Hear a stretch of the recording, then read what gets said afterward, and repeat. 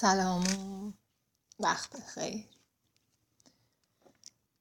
جاتون خالی. الان که این وایس رو پر میکنم شمال وسط یه باغی هستم پر از درختای پرتقال که همه سبزن و سر به زیر.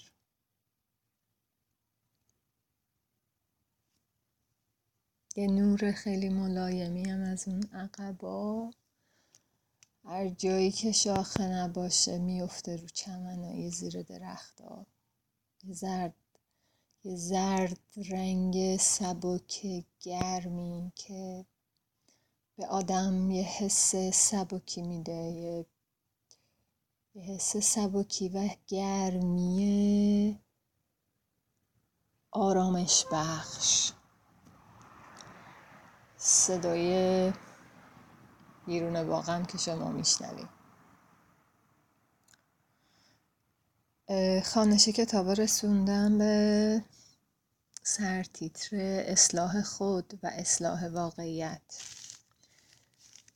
این که در سوگواری راستاریس کردن به اصطلاح خودمون زیاد هست. همه سعی میکنن که اوضاع رو یه جوری کنترل کنن، بهترش کنن، جمع و جورش کنن. این کاریه که اطرافیان کسی که سوگوار هست انجام میدن، ولی در واقع هیچ تأثیری در حال طرف نداره. مثل این میمونه که اونایی که میان برای حمایت و پشتیبانی و اطراف اون شخص باشن چی میگن، ماله سیاره دیگن و کسی که دچار ضایعه و فقدانی هم شده ماله سیاره دیگه است. اینطوری است که هیچ کدوم حال همدیگر رو نمیفهمن، زبون همدیگر رو نمیفهمن، نیستن تو سرزمین حال همدیگه. توی جمع‌بندی که خوندم متنو اینطوریه که در حقیقت میتونم بگم فشرده‌ای که نوشتم در حقیقت رفتار و کنش اطرافیان در چنین مشکلات و مصائبی برای رهایی کسی که عزیزی رو از دست داده و فقدانی رو باش مواجهه هیچ دریافت مثبتی نمیده. و واقعا هم این درسته، یعنی اینطوری نیست که آدم بگه که سو برداشت نمیشه. حقیقتا اینطوریه. همون جمله قبلی که میگفتیم نیت ها خوبه ولی نتیجه اثر بخش نیست.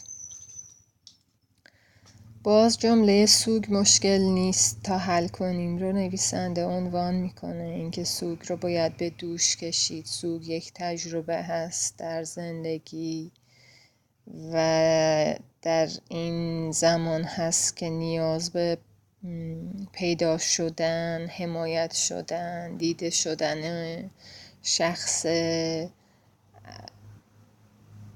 آسیب دیده هست، نه اینکه مشکل رو بیان برطرف بکنن بلکه بذارن درد دیده بشه.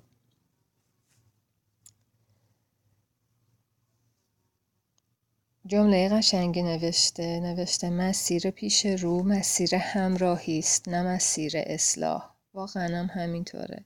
تا زمان که کنار طرف بمونیم و اجازه بدیم اون هدایت کنه این غم و درد و سوگ رو و فقط ما باشیم مثل ستونایی که برای نگه داشتن یا برای جلوگیری از زلزله یا ریزش بیشتر هست. میدونین دقیقا اینی مثال ودا هست. فکر کنین سوگ یا فقدان و مرگ هر چیزی که هست مثل یه زلزله میاد، خب بعد پس لرزه هاش با صاحب عذاب و کسی هست که با این مسئله مواجهه.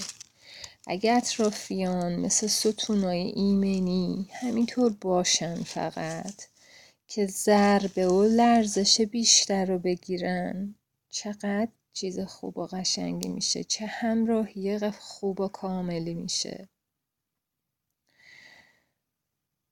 نویسنده نوشته که در فرهنگ ما، منظورش فرهنگ غربه، ریشه های عمیقی از درک نکردن درد است. البته به نظرم به شخص بذارین این وسط بگم که همیشه اینطوری نیست. مشاهده درد به شما کمک میکنه تا مثل اینکه در آغوش گرفته بشید حس امنیت کنین و احساس دیوانه بودن یا رها شدگی یا تنهایی رو کمتر حس کنین. میگه که کمک میکنه تا مسیر واقعیتون رو در درون فقدانتون پیدا کنین. میرسه به فصل سوم. سرتیتر فصل سوم اینه که مشکل از تو نیست، از ماست. الگوی برخورد سوگواری ما معیوب است. نویسنده میگه که وقتی کسی رو که به تازگی دوستش دارین از دستش میدین، چه اهمیتی داره در اون لحظه؟ اصلا کسی فکر نمیکنه در مورد این که اطرافیان رفتاری که میکنن آیا درست هست یا نیست. اصلا تحلیلی رو این مسئله میشه یا نمیشه. و به شخصه این وسط اضافه کنم که عجیبه تو اوایل سوگواری همه میخوان نقش حمایتگر رو ایفا کنن و اون مشکل رو سریع برطرف کنن. انگار میخوان بیان یه جوری به ما بگن که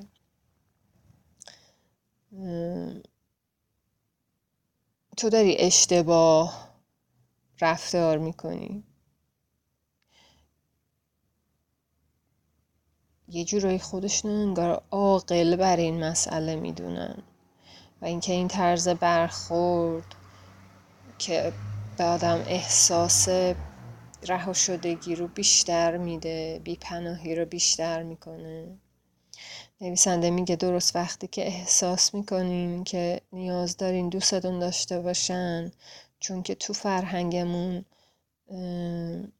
سعی در این هست که در سوگ، فقدان، از دست دادن سریع صورت مسئله رو پاک بکنن، شما واقعا گاهن به مرز جنون کشیده میشین از شدت تنهایی و رها شدگی. ولی شما دیوونه نیستین، این فرهنگه که دیوونه است. و جمله ای رو میگه از والت ویتمن از کتاب فکر میکنم برگ های علف: همه چیزهایی که در مدرسه و مذهب یا هر کتابی به ما گفته شده رو دوباره بررسی کنیم و هر چیزی که به شما بی احترامی میکنه به روح شما رو رها کنین.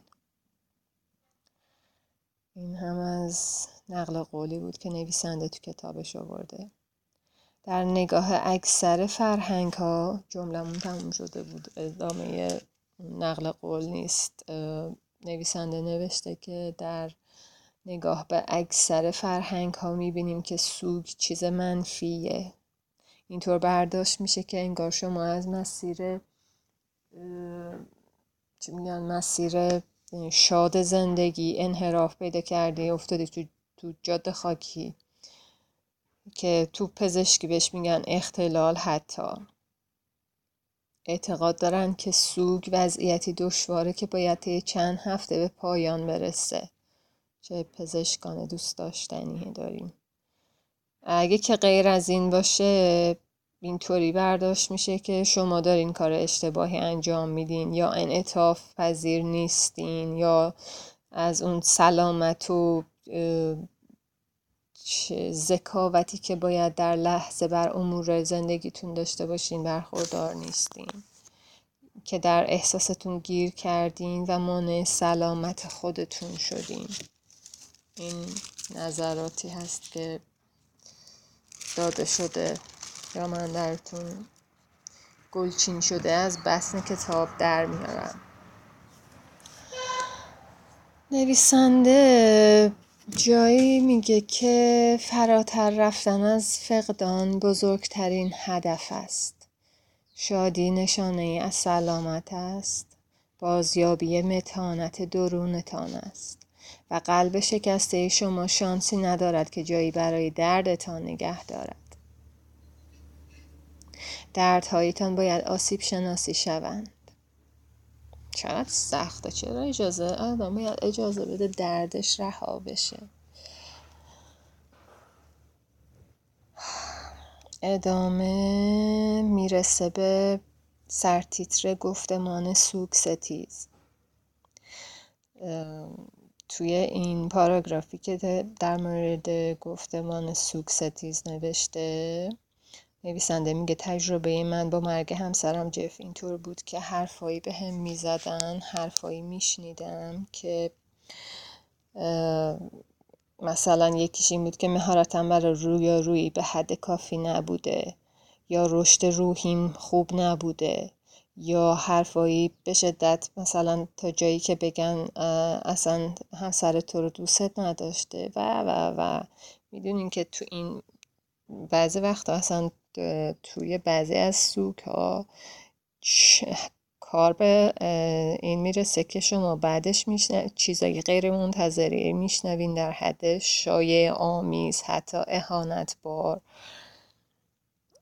ولی همچنان میگه که گاهی حرفای شیرین و امید بخشی هم بهتون زده میشه تو اون لحظات که واقعا هیچ نتیجه‌ای نداره و خدا میدونه که تو هر فرهنگی نسبت به الگوهای اجتماعش چه جملاتی رو بار اون شخص سوگوار میکنن و بهش چه القابی و چه مدالایی میرن.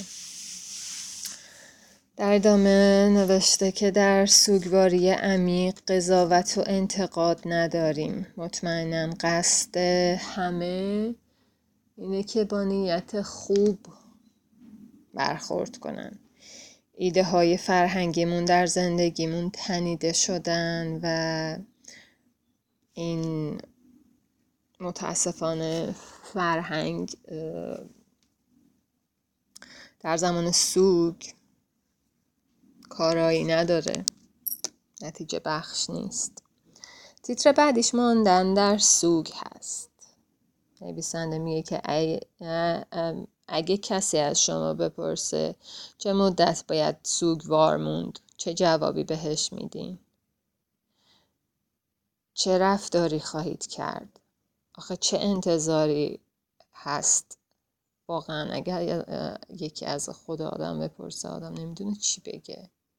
این دردیه که در دل سوگوار رخ میده، فقدان اون درونه. این چیزا رو نمیشه زمان بهش داد، واحد و معیار و سنجشی براش کم و زیادش کرد. تیتر بعدیش نماندن در سوگ، برگشتن به زندگی عادی. میگه که نماندن در سوگ به معنی برگشتن به زندگی عادی شاد و لحظات روتین روزانه است.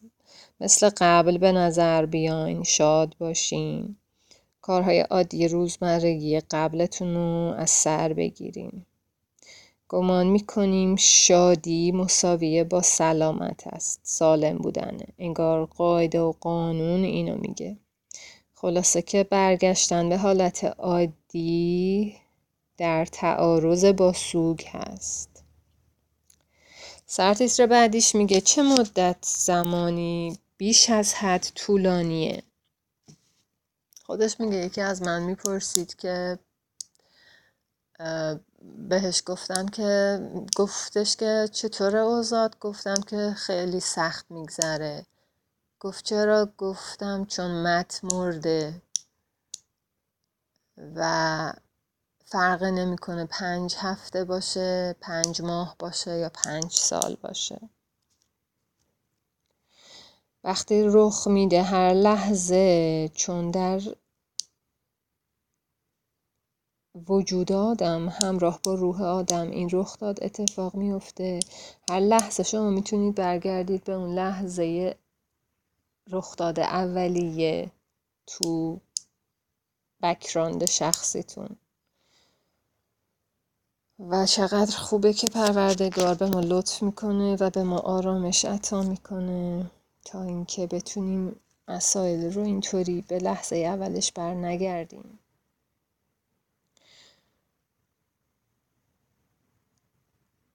نویسنده میگه که بررسی سالم و عادی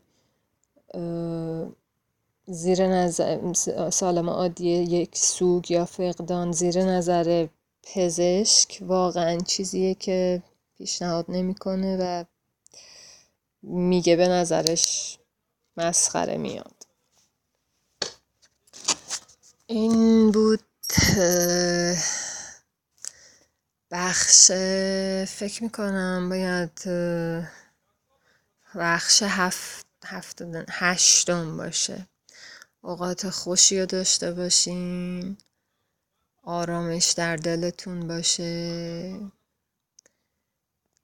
دیدتون روشن باشه، ساحل دلتون آروم باشه و من خداحافظی میکنم تا بعد.